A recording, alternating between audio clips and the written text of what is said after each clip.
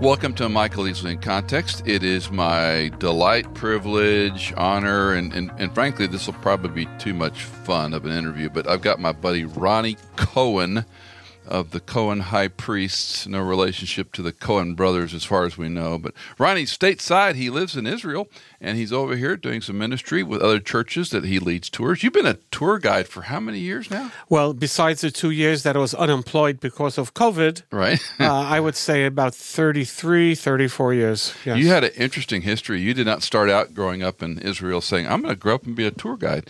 You had a little different tract.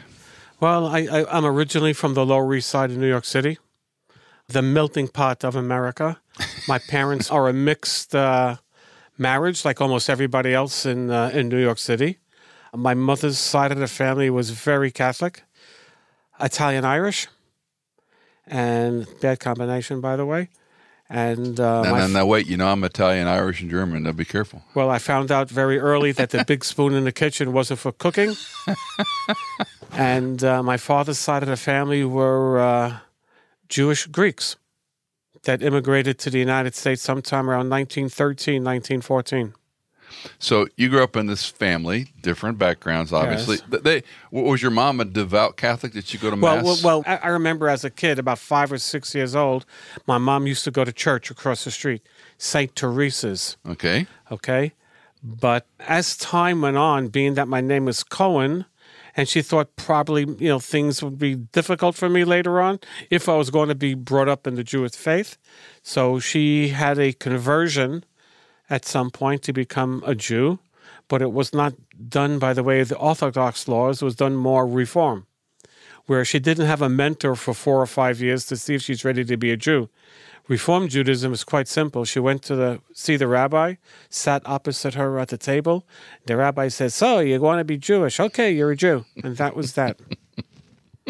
So, my mom started making chicken soup. It still tasted like minestrone. Oh, I never heard that story. What's your dad thinking about all this at the time? Well, I'm assuming at some point in their life they were in love. But, like many relationships, things get kind of spoiled because of finances. I didn't come from a very wealthy Jewish family. I came from a lower middle class. My dad had to work 2 jobs in order for us to stay in a nice apartment building. So there was a lot of tension at home concerning finances, yes. You consider New York home? I consider New York home. No, I consider Israel home. I've officially left the United States around late October 1971. 71. Yes. Now, you served time in, we'll talk about your military stories, but you were in Vietnam? Yes, and I'm still walking around with the scar. Not from the war, but the way I was treated when I came back. I'm waiting around for an apology. Who's our friend that has the ministry to Vietnam vets? He's disabled, and he talks about coming back. He was burned so badly in Vietnam. I remember the gentleman's name. He was a Navy SEAL? Yeah, and he tells a hysterical story about a tragic event when he's in a body bag and then he's alive, and it scares the helicopter pilot. The copter's shot. He goes in the water. Next thing he knows, he's in an ER. They're opening him up. Phosphorus catches on fire in the OR. Exactly. He's burned all over his body. But he tells a story about holding these seminars where men will stand in line for an hour to hug him. And he says, "Thank you for your service, and I'm sorry the way that we treated you when you came home." Okay, well, I'm still waiting for someone to say I'm sorry to me. I don't think it was fair. I was 19 and a half coming home, and I don't care about not being treated with respect. But to be treated, I don't know, friends of mine left and people asked me, how can you kill children? The VA hospital was not very accommodating. And instead of helping me with whatever wound I had a back wound. So after the trauma of post-Vietnam, you somehow end up... Well, this is what happened. It's quite simple. I was part of that massive odyssey of youth traveling through Europe in the late 60s, early 70s. And basically, they just packed the backpack. I don't even know I said goodbye to anybody at home. Just opened the door, walked out, and traveled for 3 years before I arrived in Israel. You were a hippie. Yeah. Yeah, I I mean- wasn't a drug addict or anything. No. But I mean, that I was mean, that what do you- era. That was the post. Yeah, I had long hair and Yeah. I listened to good music and, You're that's still about listening it. to good music. We have that in common. So you spent how many? 3 years. You end up in Israel on a kibbutzim. Well, this is what happened. I was basically alone. I was hurt emotionally. Sure. I didn't have close friends. I mean, the only companions I had were people who I met occasionally on boats, ferries, or trains going to one place, and we'd hang out for a while. Then I'd meet other people and hang out for a while. Basically, everybody was doing the same odyssey, the same trip, starting off in Europe and somehow winding up in India. And that's what I did.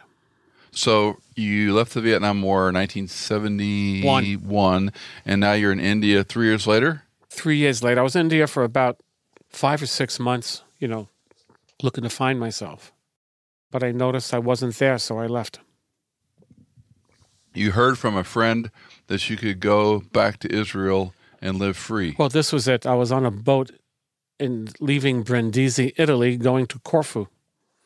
And I met this exotic woman on the boat who gave me information about a kibbutz. She was very exotic. Her name was Sheila from the Bronx, of all people. And she gave me an address of a kibbutz by the Sea of Galilee in Israel. And for those that don't know what a kibbutz is, It's like a communal farm, if you would, okay? I had no intentions of going to Israel. It wasn't part of the plan. But I did get stuck in Turkey in February of 74 in a snowstorm. And I had no place to go.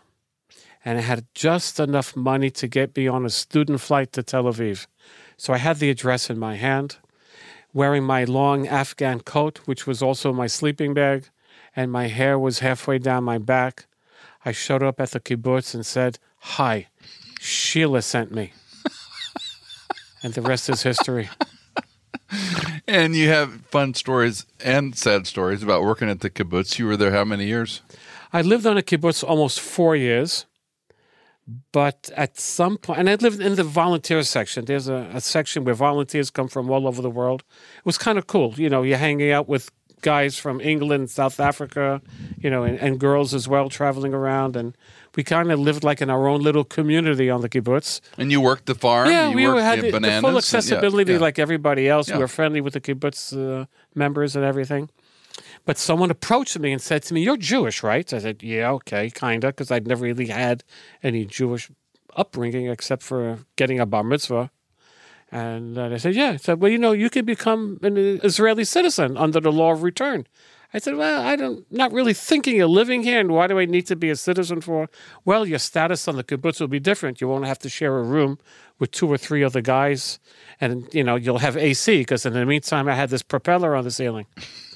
And I said, "Oh, okay, so what am I going to do?" "Just go." So I went to the nearest town, Tiberias. I went to the Ministry of the Interior. I said to them, "I want to be a citizen." "Okay, sign here. Mazel tov, you're a citizen." "That simple?" "Yeah, cool." I go back to the kibbutz. My status has changed. I don't have to share a room with anybody. They give me an apartment with AC. Mr. Popularity. Catch me out, yeah. That's it, man. I said, "Great, this is great being a citizen." Oh, by the way. By the way, about 4 months later, I received a letter in Hebrew. And now my Hebrew is not that good. I mean, I could read the words because I know the lettering, but I don't know what I'm reading. So I spoke to the secretary of the kibbutz, and she said to me, "Mazel tov." I said, "I don't like too many people telling me Mazel tov here." And she said, "Well, you have to go in the army for 2 years." I said, "I just got out of the army." "Well, you got to go in the army because you're young enough to go. They did you a favor. They took a year off." "Oh, seriously? How long did I have to serve?" 2 years. "Oh, that's not too bad, I guess." No, it was too bad. So I took it with a grain of salt. I went into the military. It really was not that bad. The training was much, much harder than it was in the U.S., for sure. But it just so happened in my particular platoon, half the guys were English speakers. I don't know how that worked out. People who live in Israel from the United States or South Africa or from England. So, every time the sergeant would tell me to do something, I'd turn to them and say, "What did he say? What did he say?" And little by little, I started to pick up Hebrew. But the time that I was in the service, that 2-year period, nothing happened in Israel. There were no wars going on, no conflicts. Basically just, training and hanging out with the guys. It was not that bad the 2 years I was in the service. You finish your compulsory 2 years, and then? And then I had to serve, until I was 45, I had to serve 22 years in the reserves, which means that every year for about a month, I say goodbye to whoever's at home and I go in the Army. So we're not like a second-class soldier. We're the same guys that were in the Army together for 2 or 3 years. That's our reserve unit. So again, we do patrols along the border, we pull ambushes, we do outposts, and that's what I did. Unfortunately, during my time in reserve duty, the war in Lebanon began in 1982, so we were called up. And you have some stories to tell about that. Let's move to, how does a former New York boy who comes back from Vietnam with some pretty unfortunate wounds, who travels the world to find himself, who ends up in Israel in a kibbutz, who then goes to find out he can be a citizen, now serving in the Army for 2 years, plus reserves, and you become a tour leader? This is the thing. When I didn't want to live on the kibbutz for the rest of my life. You know, I'm from the city that never sleeps, you know. And to live on a kibbutz, I was kind of isolated. I didn't want to be... It was okay for a while, but... Yeah, I didn't want to be a farmer. And also a male who's single in a kibbutz. Everybody kind of knows your business. And I wasn't promiscuous or anything, but I didn't like the idea of, you know, just hanging out at the kibbutz. So I decided to move off into the city. During the time I was in a kibbutz, I met a young lady who was visiting her sister who was in the Army, and we became very friendly. And then eventually we married. And I went to live in Jerusalem, and I just went from one job to another. I don't know if you can hear from my tone. I have a little bit of a problem with authority. So I don't necessarily like to go to work, 8 to 5 and have someone telling me what to do all day. So I did a number of odd jobs and everything. But during that time that I lived in Jerusalem, I had to still serve my reserve duty. And as soon as the war in Lebanon began and the regular army was in, I was in a unit that was kind of not in a special forces unit or anything, but it was specialized that they were combat engineers, and they happened to have a company of tanks. And I was in a tank company, so I was assigned, and we were one of the first reserve units to be called in to the war in 82. And when you were called up for that reserve, how long were you in at that point? Well, normally we do reserves for 30 days, but because there was a war going on, initially I was there for nearly 2 months. In the eastern front of Lebanon. We weren't involved in fighting with terrorists. We were involved in fighting the Syrian army, which had an air force and tanks, war. After that, I got called up for the siege of Beirut. Then I got called up again in the winter. I think I did about maybe 100 days of reserve duty that first year, going back at intervals. For folks that don't know the country, I often illustrate it for Westerners. It's about the size of the state of Connecticut. And New Jersey. Okay, New Jersey. And you've got the Mediterranean Sea on the west. Thank you. The west side. You've got the Jordan River as sort of a dividing line down the country. On to the east, then you have Jordan. Yes. In the north, you have Syria, and you have Lebanon. Mm-hmm. You're surrounded basically by not so friendly folks in the ocean. Yeah, at least today we have a peace treaty with Jordan and a peace treaty with Egypt. It doesn't mean that we love each other, but we're not shooting at each other. And for those that don't know, Egypt then is down on the, it would be like 7 o'clock further outside the clock, so to speak. And you use the phrase via Mara, via the way of the sea, via Maris. I call it the International Highway or the King's Highway because that's the way you traveled around. 5,000 years ago, that was the main trade route in the Middle East. So you had to go through Israel. You had to go through Israel. That's why the land of Israel has always been a land bridge between 3 continents. And every conqueror who came to the land knew that if they took over that trade route, they controlled trade. If you control trade, you control money. If you control money, you got power. That's why the land has been like the most fought over piece of real estate forever. Which I don't think most people understand. And you've got Bet Shan would be your east-west highway, essentially? Yes, and then you have Megiddo that went from west-east. Yes. So, again, for folks, you got a very small piece of real estate, but if you're going to do anything in that part of the world, you've got to go through the way of the sea. You've got to go through Israel. Exactly. And so it's sort of a stop sign, traffic place. Now, again, let's talk a little bit about borders. You and I have talked about this just for our friends. I don't know how many times I've gone to Israel But let's just say it's been 20 times, and Ronnie has been my buddy, friend, tour guide, mentor, I don't know, a dozen of those times with different size groups, small and large. And I always learn from you. We go to the Golan Heights and talk a little bit about the borders of Israel. So, again, for folks that can't see this, but if we're looking at a clock, at about 10 o'clock, we've got Lebanon. More towards 12 o'clock. 12 o'clock. We have Syria and Damascus. 1 o'clock, 2 o'clock, yes. And then down from 2 o'clock down, we've got Jordan. Exactly. Correct. And then you come all the way to 6 o'clock, Egypt. You're touching on Egypt. Exactly. And then the Mediterranean Sea. Okay. Right. So just understand that. And when we talk about borders at the Golan Heights, we stand up there. There's some maps. There's some historical events that occurred up there. And you used to use a series of these silhouette maps to explain the borders. Yeah. Give us, if you can, we can't see that, but give us well, an let me explanation. explain. The Sea of Galilee is like 2/3 up because there's still land above that. It's situated below sea level. It's the only freshwater body of water that is below sea level. But the whole eastern side, right off the shore, is the Golan Heights. It's a mountain range.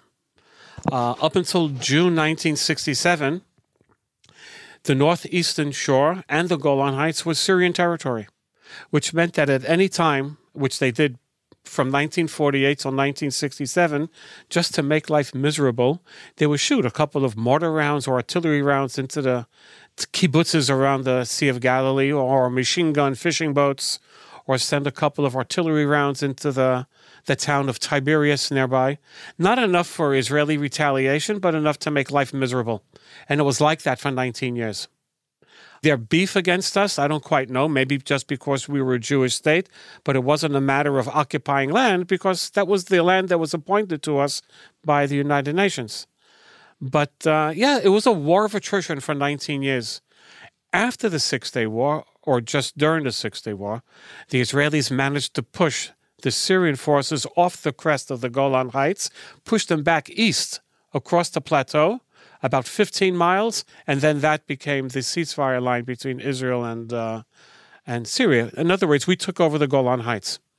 Now, for many, many years, even till today, as far as the United Nations is concerned, all of that is occupied land, which needs to be returned to Syria. Syria is not exactly the most established country of the world right now. They've had a civil war going on there for the last 5 or 6 years.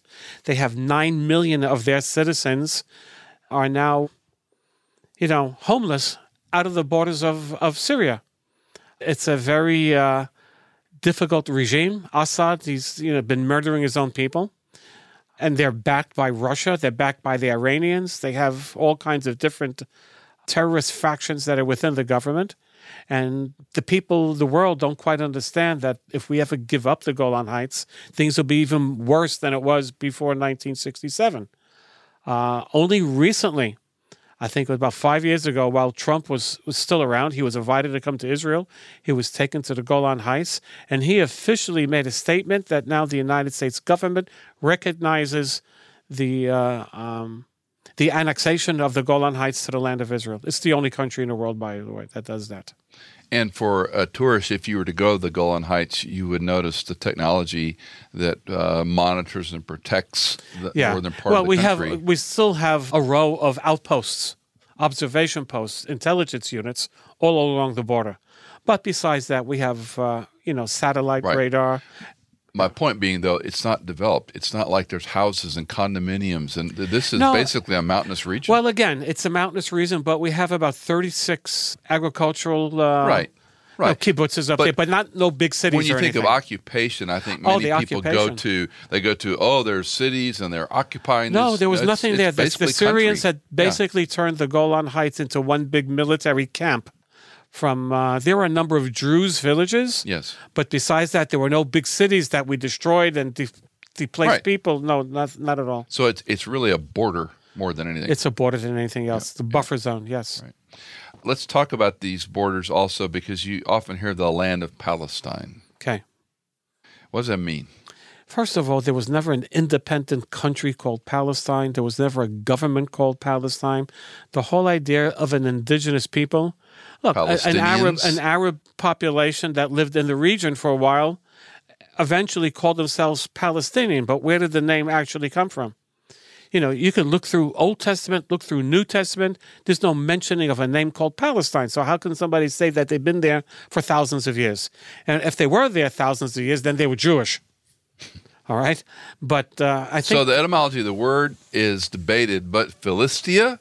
Yeah, I'll tell you where that term Philistia comes from. There was a seagoing people way back over 3,000 years ago from Asia Minor and mostly the Aegean.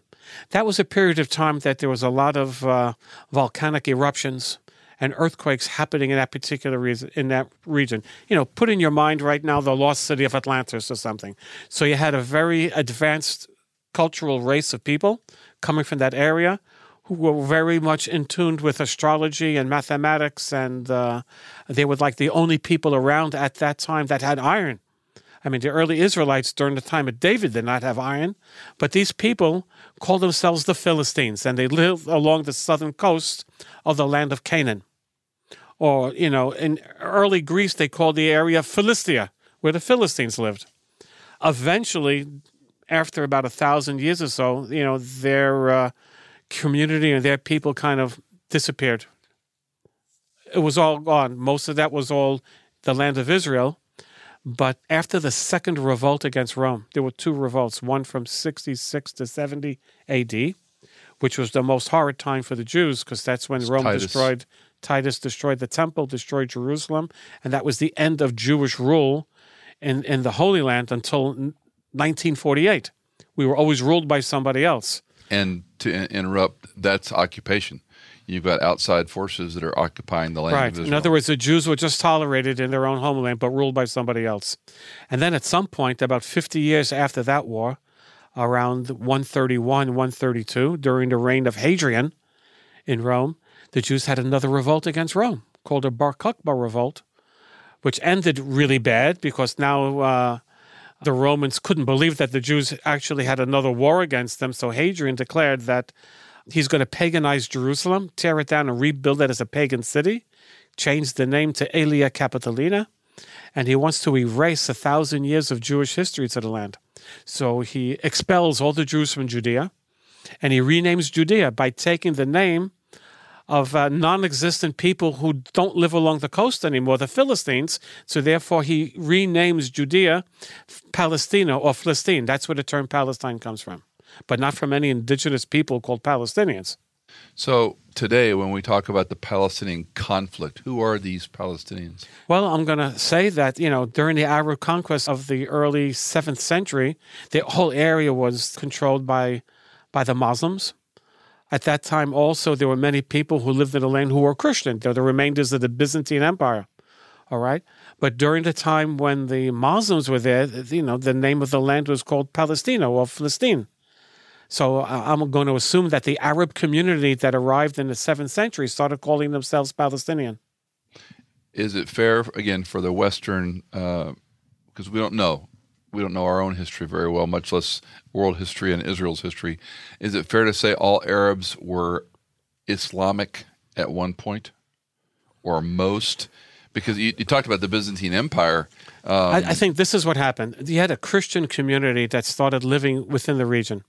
Officially, the Roman Empire called the area Palestina or Philistine, where they had a military governor looking over it. The same thing during the Byzantine Empire, Palestina. What had happened once the Muslims or the Arabs took over the land in the 7th century, you had a whole group of people who were Christian, mainly Greek Orthodox, Greek Catholic, all right? So as time went on, the people who lived in the land, their common language was now Arabic, all right? The customs were Arabic, but they held on to their faith as Christians. So in a sense, we call them Christian Arabs. That would be part of the community as well as the Muslims that would be referred to as Palestinian. Let's come way forward into our more current history. When you hear people, and you hear this from, you bring Western tourists over there and from other countries as well, and sometimes they're indoctrinated is maybe too hard a word, but they're sold up a line of what happened to things. And you run a knife edge balance because you have to represent not only your country, but you're trying to help people from around the world understand why this land is important. And so you don't want to just vilify all Arabs or vilify all Palestinians, but there's a tension. There is a tension, yes. Look, what had happened, this big strife between Arab and Jew really was not a centuries-old problem. The problem, I think, literally began with the British. The British occupied the land immediately after the fall of the Ottoman Empire, after the First World War, and it became a British protectorate or British mandate. And they called it the British Mandate of Palestine because that was the name of the region. Obviously, there wasn't a Jewish nation quite yet that will return it to its biblical name, Israel. Ironically, this is very strange, but most Jews who lived in the land called themselves Palestinians because there was no other name to call them. Arabs just called themselves Arabs, but the Jews called themselves Palestinians. Now, once there was the partition plan by the United Nations, and then, of course, there was a war that broke out, and then they started having set borders. All of the West Bank remained in Arab hands. So if that's the argument right now, then why wasn't there a land called Palestine in 1948? The Jews didn't call themselves Palestinians anymore. Now they call themselves Israelis. The Arab community started calling themselves Palestinians. But if the West Bank and Gaza was still in Arab hands, why wasn't it called Palestine? Because the newly formed Jordanian government on the eastern side of the Jordan River took over everything on the West Bank, and the West Bank was called Jordan. So if anybody had a beef, it's not against the Israelis. We weren't occupying the land, the Jordanians were. But I guess it was okay because it was within the Arab family. You know what I mean? What explains you said not necessarily friendly, but there's an understanding between Jordan and Israel. What explains the... Look, there's always been some kind of relationship between Israel and Jordan. Even during the time of Abdallah. Abdallah was like, let's say, I may be wrong, the grandfather of the king today. But even back in the 1950s, he had inclinations of trying to make some sort of peace deal with Israel. It would be in their better interest because we're right next to each other. As far as economics and such, we were pretty much advanced as a new nation, where they pretty much were not too advanced. And unfortunately, he was actually assassinated on top of the Temple Mount by a Palestinian. And from that point, then, they took young King Hussein, whisked them off to England to go to a military school, and then brought him back again later on. But there's always been an understanding between the Israelis and the Jordanians. And then, back in the day, Ariel Sharon, which was one of the most notarized celebrated, and very right-wing, and also Rabin, we recognized each other's countries, and there was great respect between King Hussein and the Israeli leaders at the time, yes. Even until today. They may have some problems here and there, but although we can say that the population of Jordan today is basically, because Jordan was called Palestine at one point, I say about 70% of the population are originally Palestinian, but he did not get along very well with the Palestinian refugees after 1967. Because then you had the PLO running around Jordan carrying AK-47s. There was a number of attempts on the life of King Hussein. And at some point in September of 1970, he let loose his Jordanian forces on the Palestinian camps, which then was called Black September. I don't know if you recall the name, but it was the massacre of the Jordanians on the Palestinians. But the Palestinians blamed Israel for everything, and that became a well-known terrorist organization, Black September, who were responsible for all the plane hijackings and the Munich Olympic massacre. Black September. Let's go from geopolitical in the last couple hundred years we've talked about. Let's go back into the Bible. And cool. one of the exchanges I always found fascinating was when Abram purchased the cave of Machpelah. Okay. And that transaction is very important, as is the transaction when David buys the mountain, Moriah, right? Right, the threshing floor, exactly. Look, also, there was a place in Samaria where Abraham enters the land for the first time, and he's standing upon a hill, Alon Moreh. And the Lord says to him, take a look north, south, east, and west, or everything you see I give to you. And he says that from from the great river in the south to the north. They're talking about from the Nile up to the area of Babylon and the Euphrates. We never officially ever had those boundaries in the land of Israel, but that was the land that was allotted to Abraham by God, right there in the center of the country. Which is why Muslims will argue that God gave Abraham and Ishmael are the good side of the equation, if you will, and it was given to them. But this, of course, is much later in history. But if we go back to the text, Abram was chosen of God out of Ur of the Chaldees. He is the Abrahamic covenant, a unilateral covenant, right? That God will bless the world through Abraham, out of your descendants. And interesting, the land promise goes all the way back to Genesis 12. Yeah.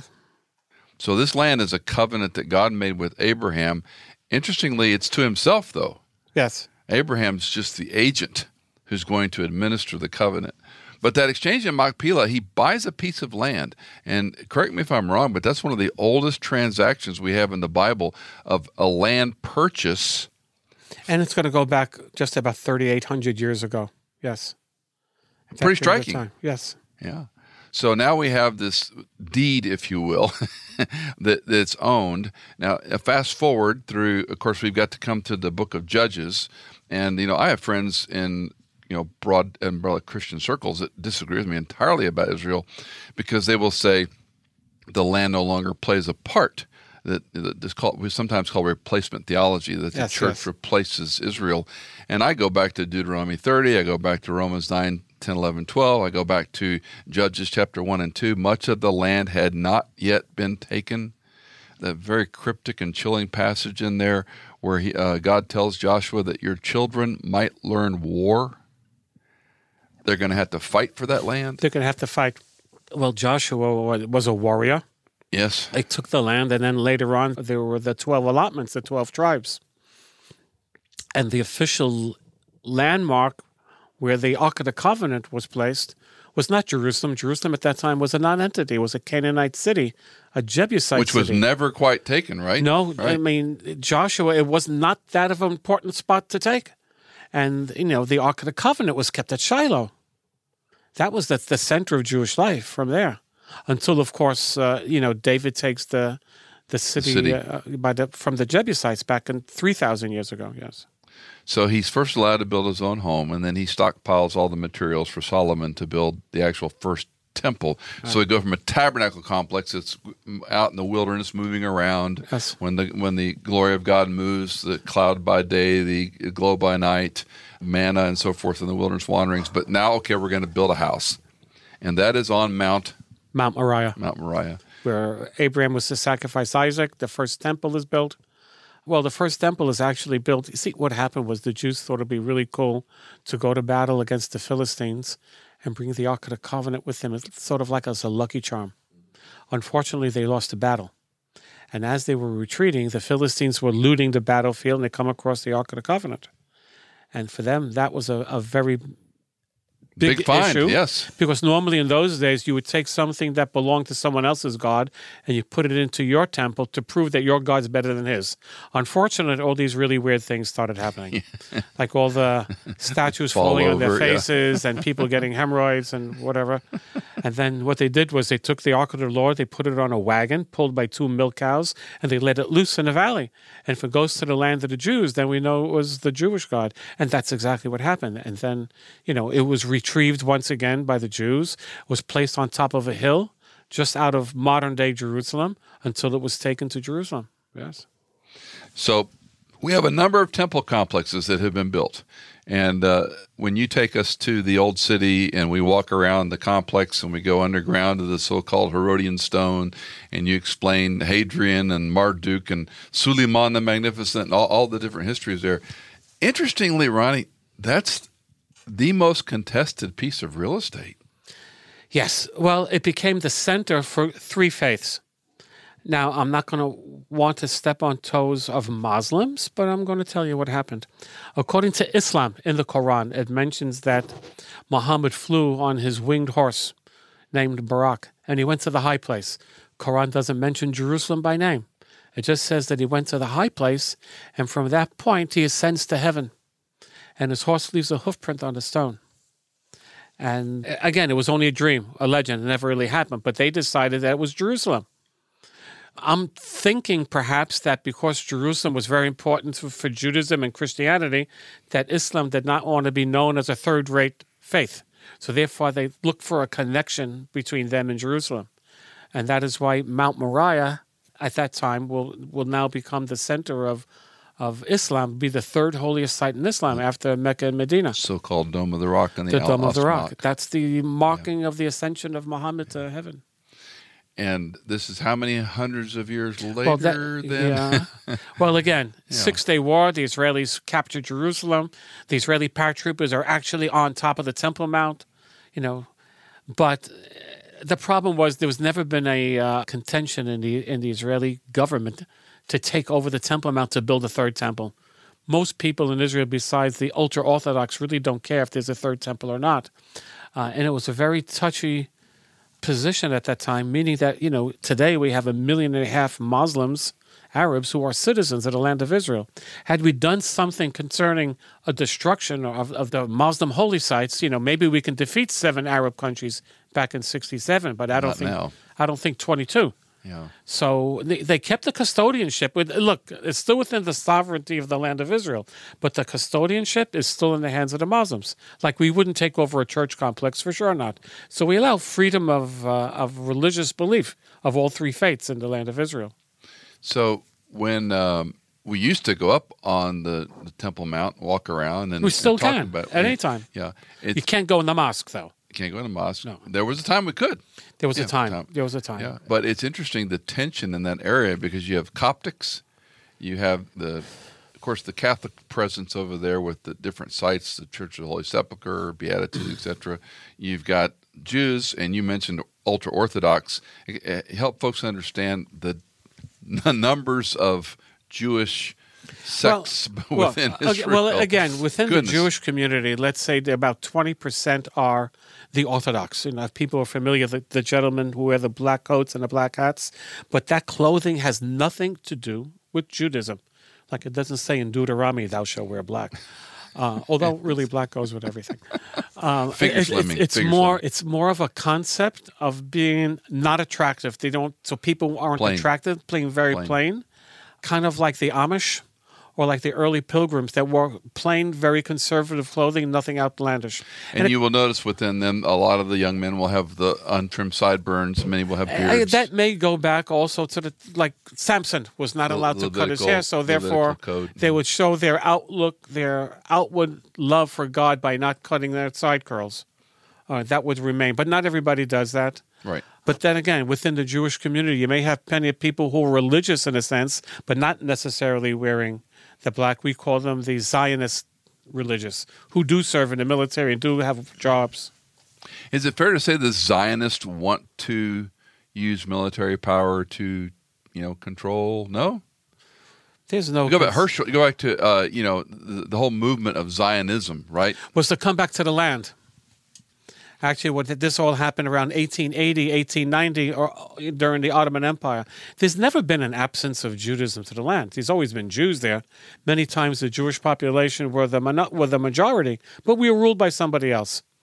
And with the auspices then of the Baron de Rothschild, he had purchased plots of land from the Ottoman Empire, hoping to establish another Jewish community in the land that was willing to build it up instead of just hanging around and wanting to pray by the holy sites. Changing gears quite a bit, you've led probably thousands of tours? I don't know about thousands. Close? Like a lot of hundreds. You probably close to 1,000. Okay. Maybe over the years. Okay. What have you learned? You know this stuff like the back of your hand. You've been to Caesarea Philippi countless times. You've heard preachers like me tell, let's say, okay stories and some really bad exegesis and all points in between. Well, what's Ronnie Cohen learned? This is the thing. First of all, people coming to Israel for the first time, it's not Disneyland and it's not a Christian theme park. We don't have people walking around looking like the apostles as tour guides. You have to learn very, very quick that the land of Israel is the land of the Bible. Every place that you go to is a real spot. All the archaeological sites that we go to has to do with some scripture in the Bible. We don't go to the archaeological sites because we're archaeologists. We go there because something scriptural happened. I'm old school.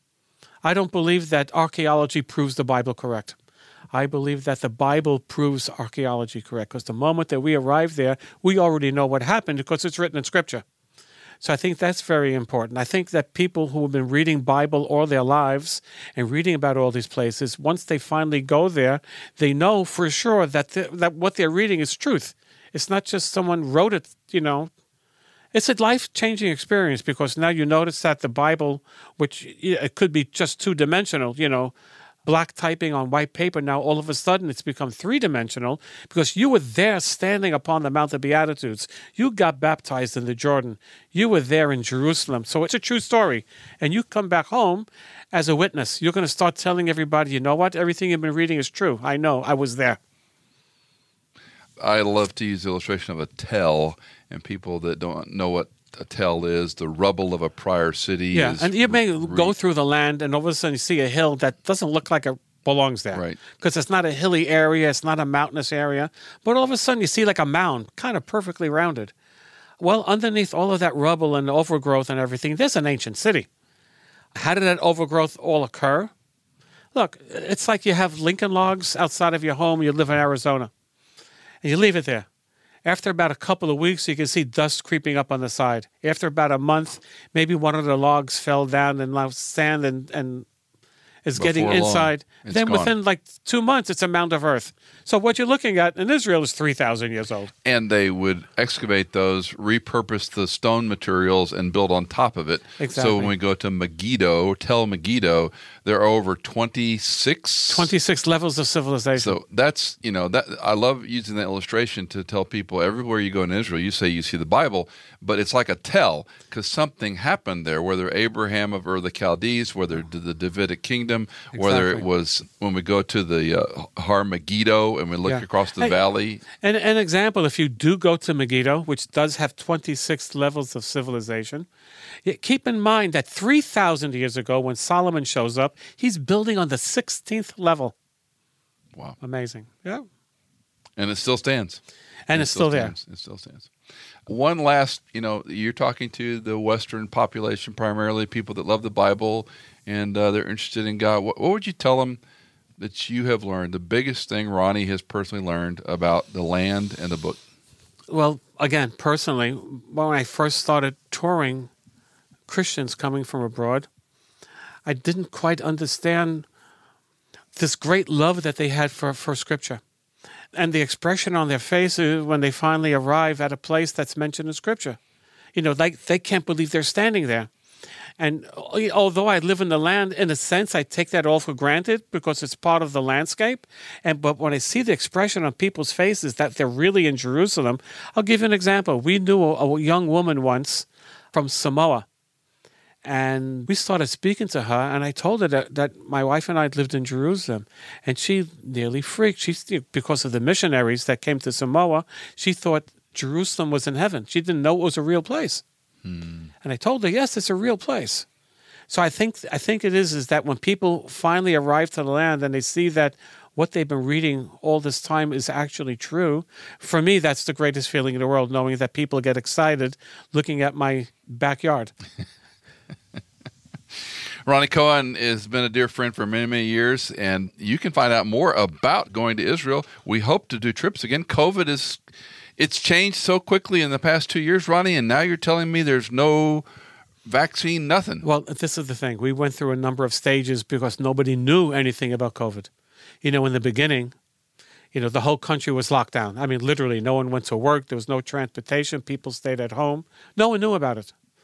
And then little by little, they started getting vaccines together. By the way, Netanyahu, who was a former prime minister, I think he was the first person in the world to be inoculated, and he did it live on TV. I remember that. Yep. Okay.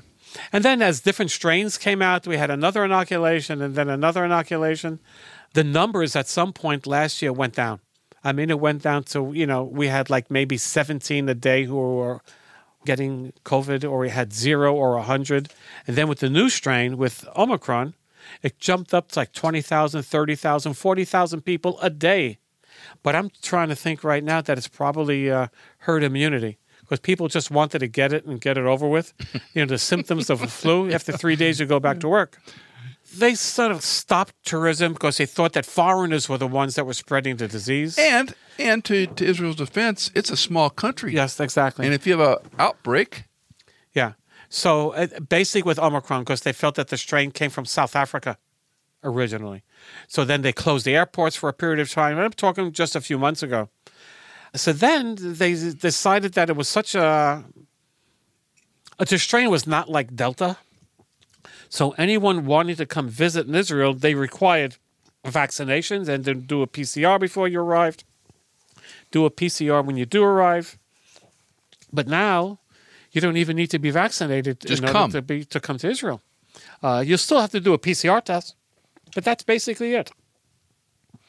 Ronnie, thanks for being on In Context. And if you want to find out more about going to Israel, you'll find information on our site about upcoming tours, God willing, 23. We hope to go back to Israel. And if you've never been, I can't think of a better group to go with than In Context. And you might just have Ronnie Cohen on the bus telling you all kinds of stories about the Bible and 1970s music. Great. Okay. So thank you very much. And shalom from Tennessee. Thanks, Ronnie. Did you know that In Context is fully funded by our listeners like you? If you are a regular listener, would you consider giving a one-time or perhaps monthly donation? You can give at michaelincontext.com. In Context is produced by Hannah Seymour, mixed and mastered by Sonomorphic, and music composed by Tycho and Blair Masters.